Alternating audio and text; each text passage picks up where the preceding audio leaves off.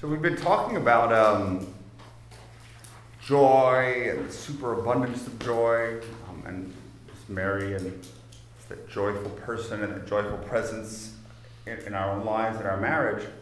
And it's great, and we love it, but eventually, what are we going to have to face? The cross. The cross is going to come. It could be trial, persecution, sickness. We are going to have to face the cross. There's no Christianity without the cross. And suffering, not suffering for its own sake. We'll see suffering that has been transformed into a redemptive act. And so, I preached on it last weekend. I read this article, which I'm going to read this book called Wintering. And it's not a Catholic book. The woman, I don't even think is really Christian, but she's just reflecting on winter and different stages in her life. And there's this one paragraph that was very powerful. She goes, "We expect it to be summer all the time." All the time. And maybe really in Southern Louisiana, we expect it to be summer all the time. Because God loves us.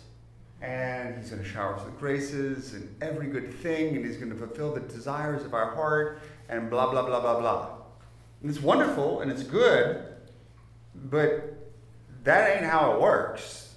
Summer comes to an end. And maybe if we lived in Nebraska, we would realize that better. Winter is going to come. We are going to have to face the cross. It could be like a sharp winter, like a few ice days, or it could be a very, very long period of suffering. And we can't control it. We don't have a weather controlling machine. The cross is going to come. And one of the points that she makes in there is so often people think of life as sort of linear. But in reality, she says, we can learn a lot from the seasons. They're seasonal. And Jesus, taking this up, uses plants and the seasons and very sort of real, sort of, pastoral, natural things for analogies for the faith life. And so if we don't want to take the seasons that, hey, winter's going to come, but guess what? Winter will end, and then, hey, spring's going to come again, we just have to weather it. And take the liturgical cycle. We as Catholics, you can't say that we see world as linear. There is cyclical. It's Christmas is here, and we have all this wonderful celebration and joy and liturgies and Mass, and then there's the Epiphany and Mardi Gras, whatever. But then Lent comes and you can't escape it. You just kind of can't escape it. And it's going to be 40 days. And it's a reminder of those seasons of our life. But of course, it's over, and then you can start eating Cadbury cream eggs and doing all that kind of stuff. And so it is. I think there's a certain expectation that we all have in our, me too, in our very comfortable existence, and a very controlled existence. Part of that she makes is it used to be, and 150 years ago, 200 years ago, when it was dark, You couldn't work, you couldn't do anything. You had to live in those cycles. Here, we can manipulate.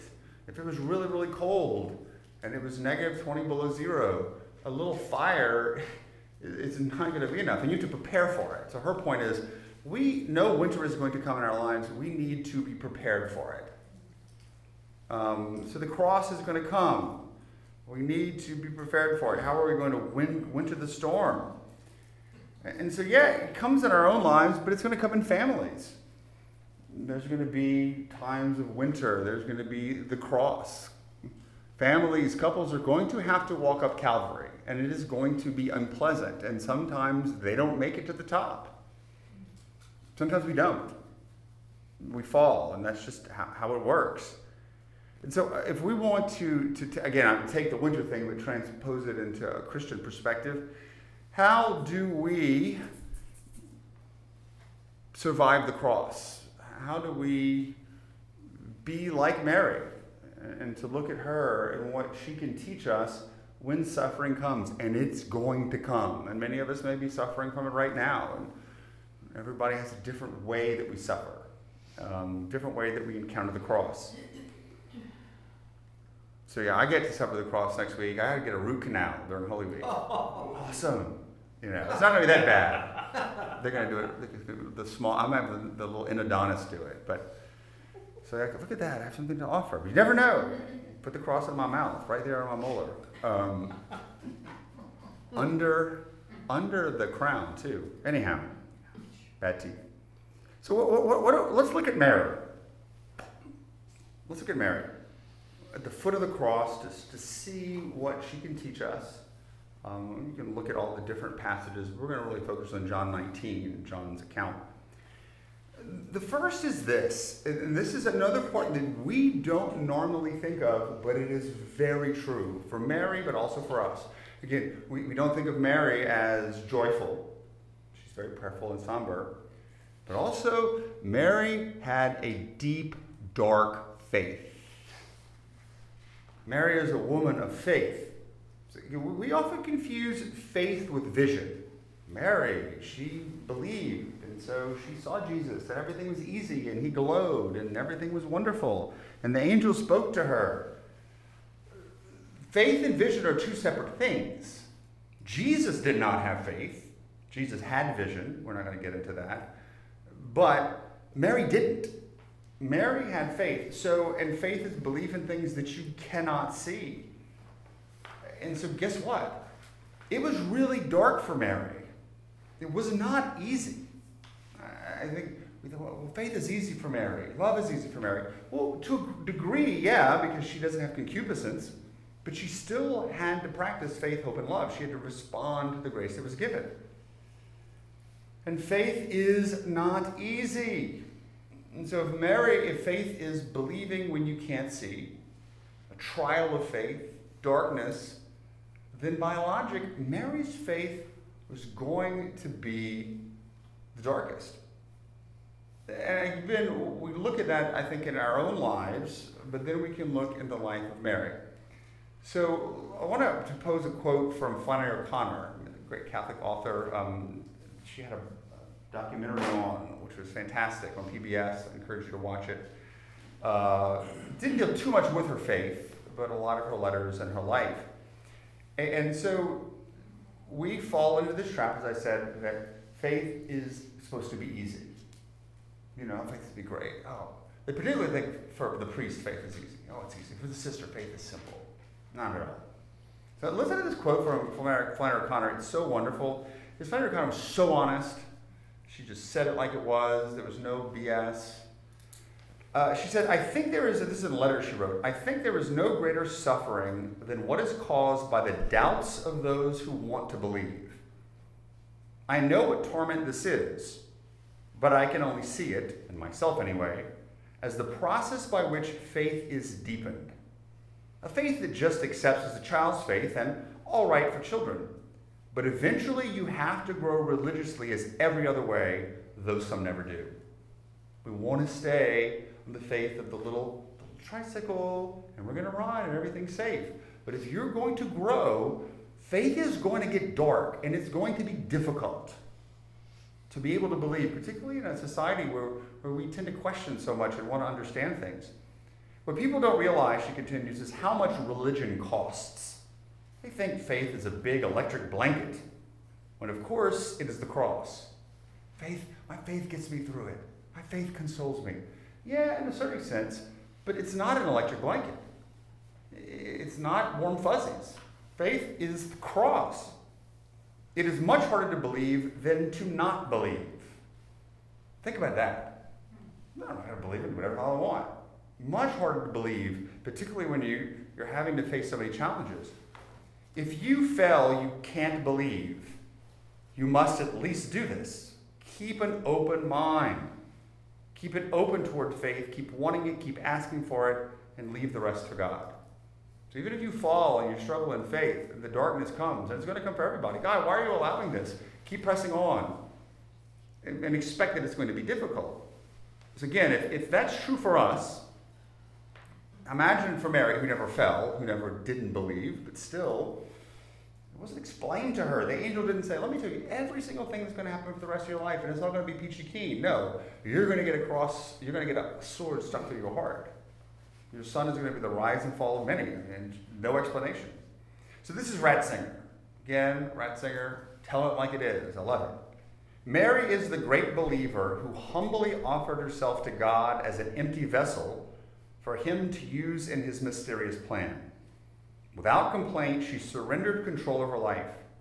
She did not try to love according to human calculation, but put herself completely at the disposal of God's mysterious, incomprehensible design. This is faith. She did not understand everything that was happening.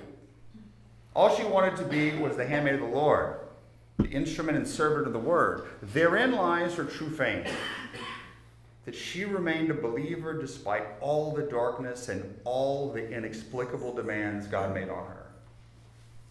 Think of it. Why do I have to go to Egypt? Why am I getting this kid born in a manger? Why does everybody kill him? Why can't I have this kid living in my house for 30 years? I mean, then the cross. I mean, face it, it didn't all make sense to her. She did not have the beatific vision. He continues, today God is still mysterious indeed.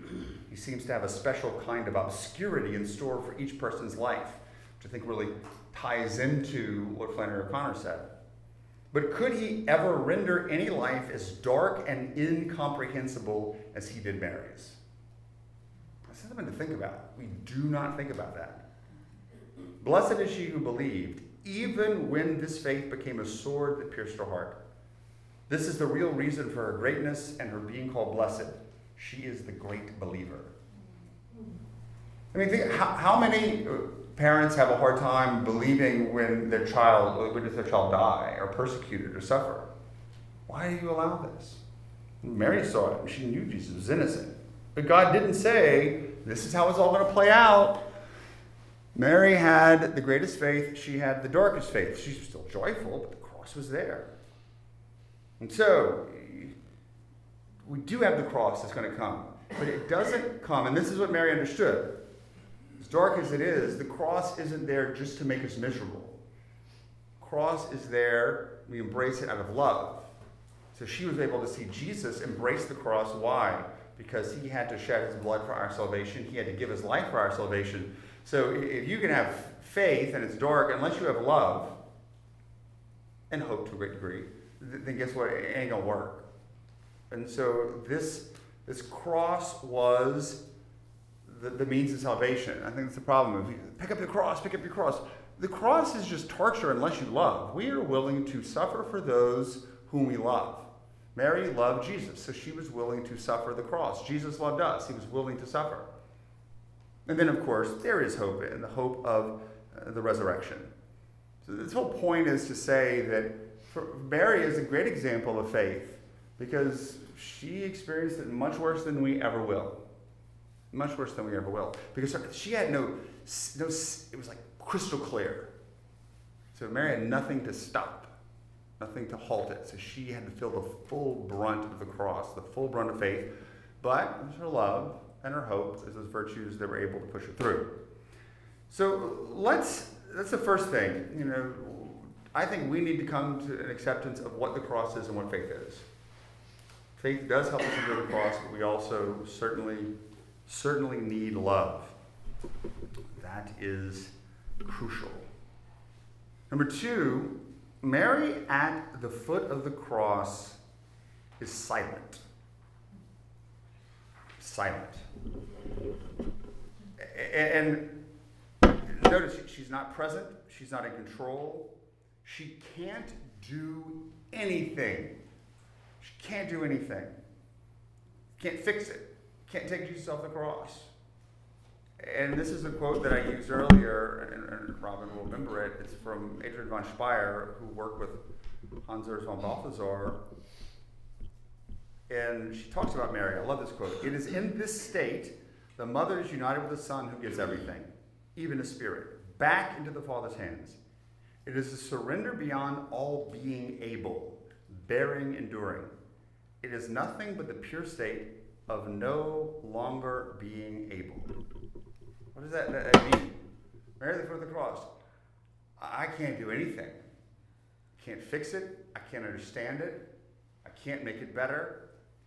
All I can do is stay there. Stay there at the foot of the cross in faith.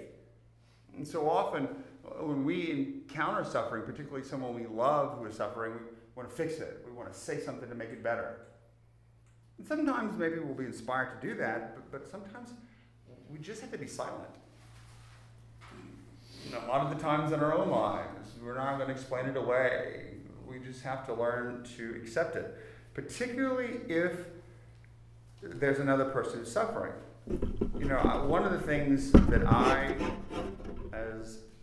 be honest, as a priest and as an introvert, I do not like anointing the sick in a hospital. I do not necessarily like going to funerals for people I don't know, and don't like going to calls where there's a death or wreck. I feel uncomfortable, and I feel like, what am I going to say? What am I going to do? And when I was young, I try to say something to explain it. Why did this person die? Whatever. So this week I got called to go to the aftermath of a suicide.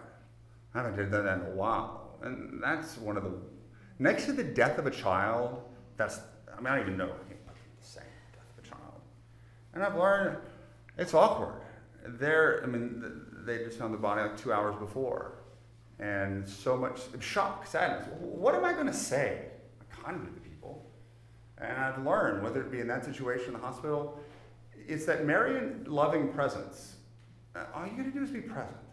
And I've seen that. People have never told me, Father, you said this thing that consoled me, or Father, you said this thing that was very wise. No, Father, you were just there. You were by the bedside, or you went in and anointed the person. And people remember that. And so in our own lives, it's not just the presence, but it's the loving presence. And that's what love gets you through the darkness. As dark as it gets, as rough as it gets, love will push you through. And think of it in your own life.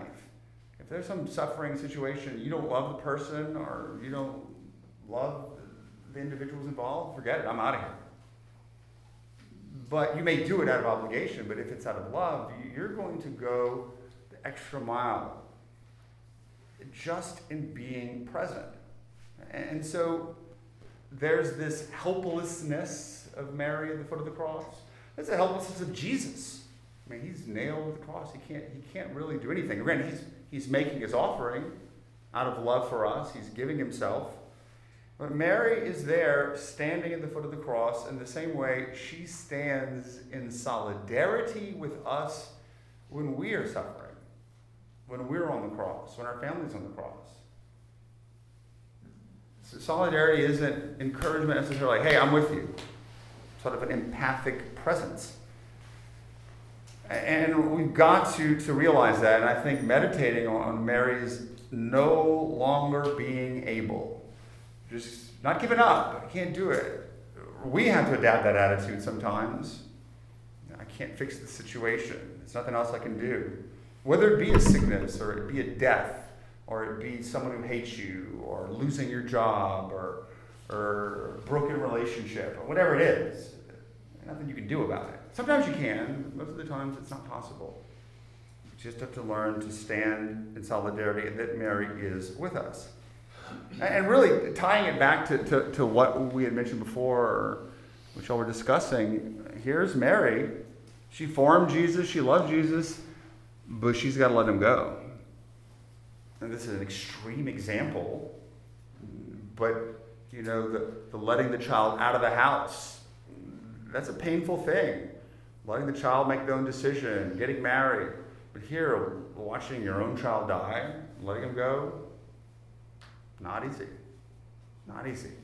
But when we have to do that in our own lives, whether we're on the cross or we're standing next to someone on the cross, or we're in the situation of the cross, because sometimes the other people have the cross and we're there, we're Mary. Sometimes we're on the cross, whether it be our situation or family, whatever it is. It's that loving presence is what really matters. Just sitting by the bed of the sick loved one. That's all you need to do. You don't need to say anything. You don't need to fix it. You need to be present in love, even when it's dark and silent. But what we notice, though, and this is important, that Jesus did not abandon his widowed mother. So she's a widow. She's about to lose the son who took care of her. In Jewish law, you had to take care of the widows. So here's Jesus, even in his suffering, thinking of others. This is, of course, the argument why Mary was a perpetual virgin. If Mary had other children, by Jewish law, they would have had to have taken care of Mary. They would have had to take care of Mary. But there's no one else there. Jesus made John her son and his brother because now he becomes the son who's in charge of taking care of Mary. There's no way. I mean, then Mary would have been, if Mary had the children, she was the worst mother because all those other kids, his brothers and sisters, weren't there at the foot of the cross. For her son, their brother who's dying. Complete jerks. So no, it doesn't make any sense. It doesn't make any sense whatsoever.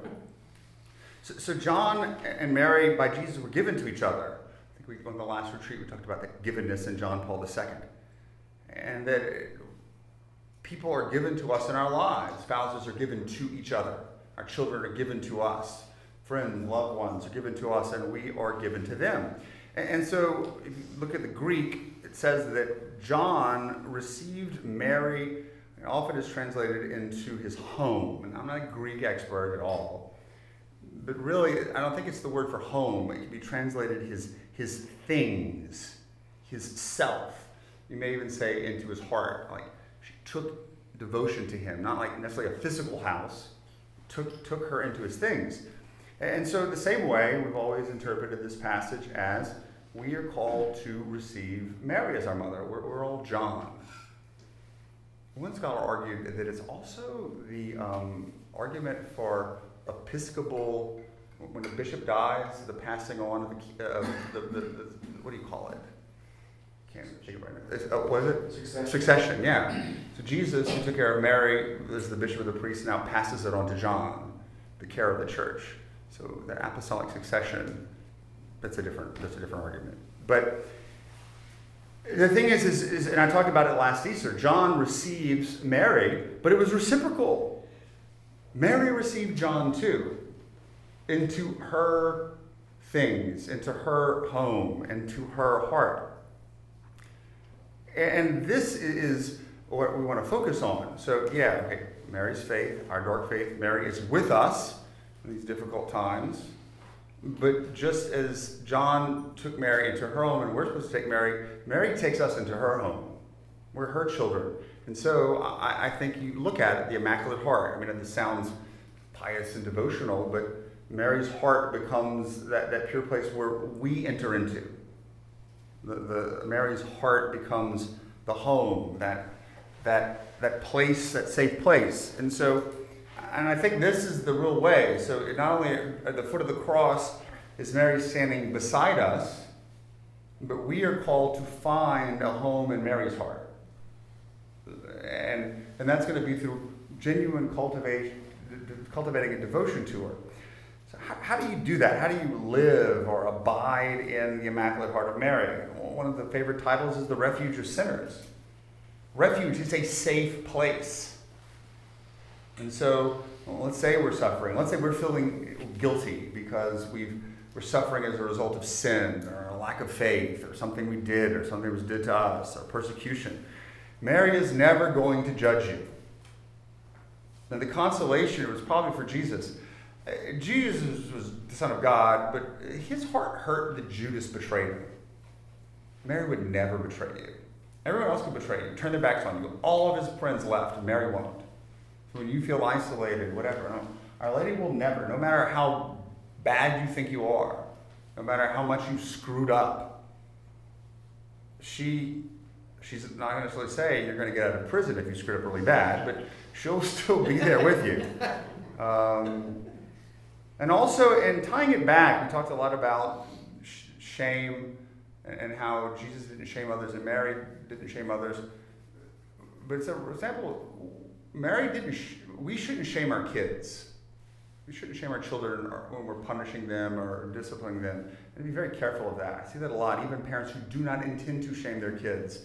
Things that happen do shame them, and because of the sensitivity of this generation, it has a lasting impact. Even if you didn't intend to do it, just be aware of that. So when we come to Mary as that refuge for sinners in our shame, I love that scene from the Passion of the Christ. Peter in his shame comes to Mary.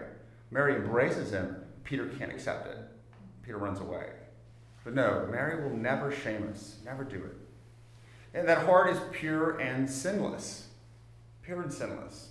In our world today, and so she loved purely. In our world today, we see so much struggle with sexual impurity and fallenness and, I don't know, boundaries, whatever you want to call it, a lack of chaste love, a grasping in these different ways and the pain that comes. And I believe, and I talked about this years ago, the reason so many people struggle with chastity today is they've never been loved chastely. They've never experienced it. And so in Mary, to that experience of, in prayer, of being loved in a chaste way, and I think that's what the importance of that virginal love and images of Mary in the world. This experience of being loved in a chaste way that can be transformative. We're safe, particularly if there's a lot of suffering because of sexual sin in the world today. People who've been used or who have fallen and experienced tremendous shame. Mary also is willing to share her memory with us. If we're at home, she's willing to share her memory. So we know that she kept everything in her heart.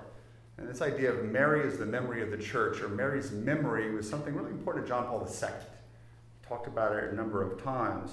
And so John came to learn so much about Mary, about Jesus, from his own experience there. But I'm sure, sitting at home, having a little cup of coffee, Mary is telling her about Jesus, but filtering it through her memory. So she's seeing Jesus through Mary's eyes, through her prayer, and through years of meditating on it. And so through our having a relation with Mary, and particularly I think the rosary, the mystical dimension, to say, Mary, I want in praying this mystery to have access to your memory, to see this as you saw it. And so being close to Mary, so we can see things from her perspective and her memory in a way that we can't from our own. So she can shed light on the life of Jesus, but I also think on our own lives, to give it a different perspective and cultivating that devotion. And then finally, no, actually not finally, number 4, that heart really is a home. Yes, it's a refuge for sinners, but a home is a place where we're seen, known, and loved, where we're delighted in, a place of belonging. When you come home, it's got to be peaceful. There's a place of belonging, not of strife, a place of rest. I think that Mary's heart is a Sabbath. It is the place of rest that we can. And so you remember Jesus going out all the time, coming back home. Imagine the rest that he found with his mother, just kind of being silent there. The consolation that he took on the cross. I wonder, we talked about the impact on the male heart, what kind of impact Mary had on the apostles after Jesus ascended into heaven. Did they go to her? Was she watching out, cooking for them, taking care of them? I think so. And then ultimately, finally, through all this, and we find the home in Mary's heart, particularly during rough times, when there are storms outside. We can find she's there with us. She shows us how to weather the storm, but we can weather the storm in her home, in her heart. I know this is a pious, mystical language, but somehow it's true. But in experiencing it, the consolation that comes from Mary in devotion, an encounter with Mary, whether it be through prayer or through another who channels that Marian love, she teaches us how to make our hearts home for others. A safe place, a refuge, a pure place. She tidies it up, particularly for our spouse and for our children. So it's this place of belonging that so many people are looking for. And I think that's where we can sort of pass, and trying to wrap this up a little bit, talk about suffering. A lot of the suffering that most of us experience is a deeper interior suffering. We're blessed that we don't have, purulent wounds all the time, and if I have a backache, we can take a pill. We have a pretty easy life, but most of it is this interior, psychological, emotional suffering, maybe self-critic or accusations or relationships that have broken apart, and loneliness too, and isolation. Particularly see that in the young people. That's the biggest fear, to be lonely, to be isolated. And so they're looking for a home. They're looking for a place to connect, a place to love.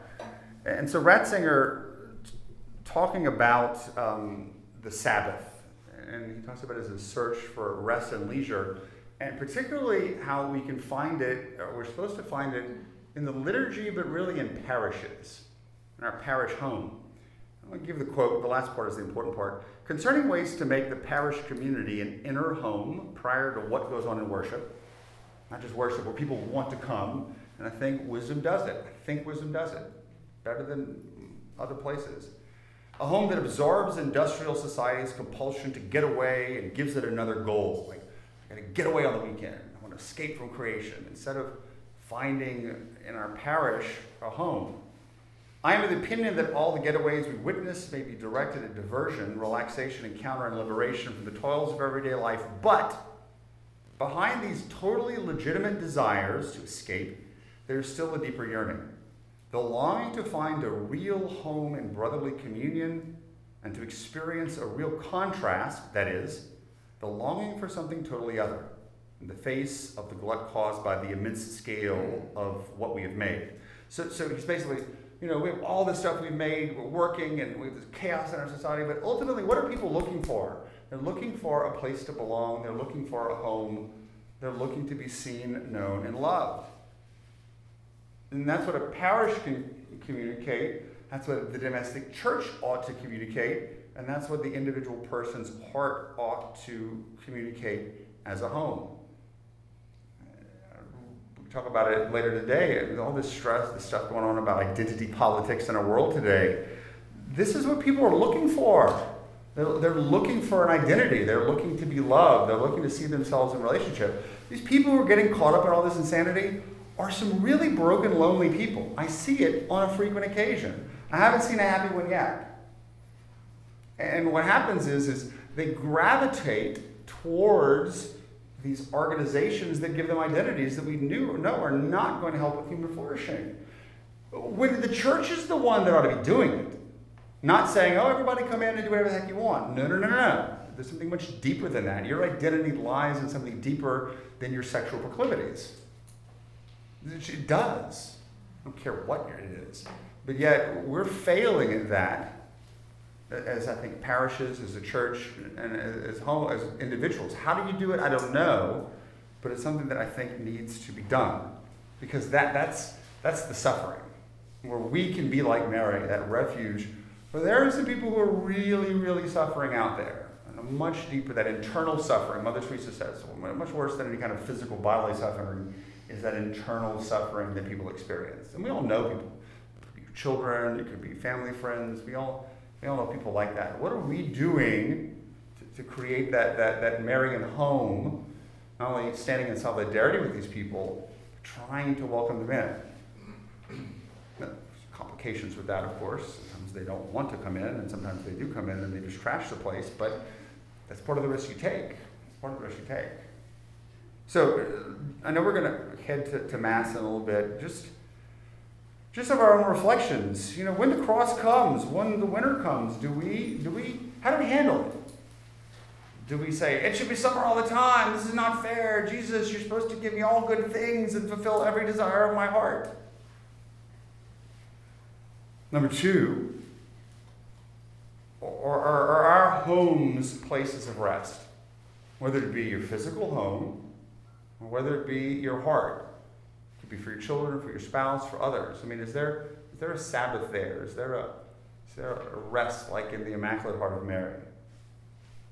And then I think also, imagine maybe being with John and Mary at home, having a cup of coffee. What was that discussion like? What was it like seeing Jesus through Mary's eyes? And maybe focus on one aspect. They're discussing the cross. What was it like for Mary to be there? What did she see? And then for those who are interested, if you want a little multimedia, Audrey Assad, who we know has some beautiful songs. She has a song released last year called Island, which is, I think, represents a lot of what's talked here. So maybe if you want to listen to the song and reflect on the lyrics, it's called Island.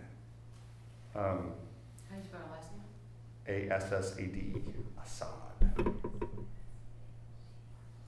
So why don't we just close the Glory Be, and then I'll give instructions of what we're doing moving forward. Glory be to the Father, and to the Son, and the Holy Spirit. As it was in the beginning, is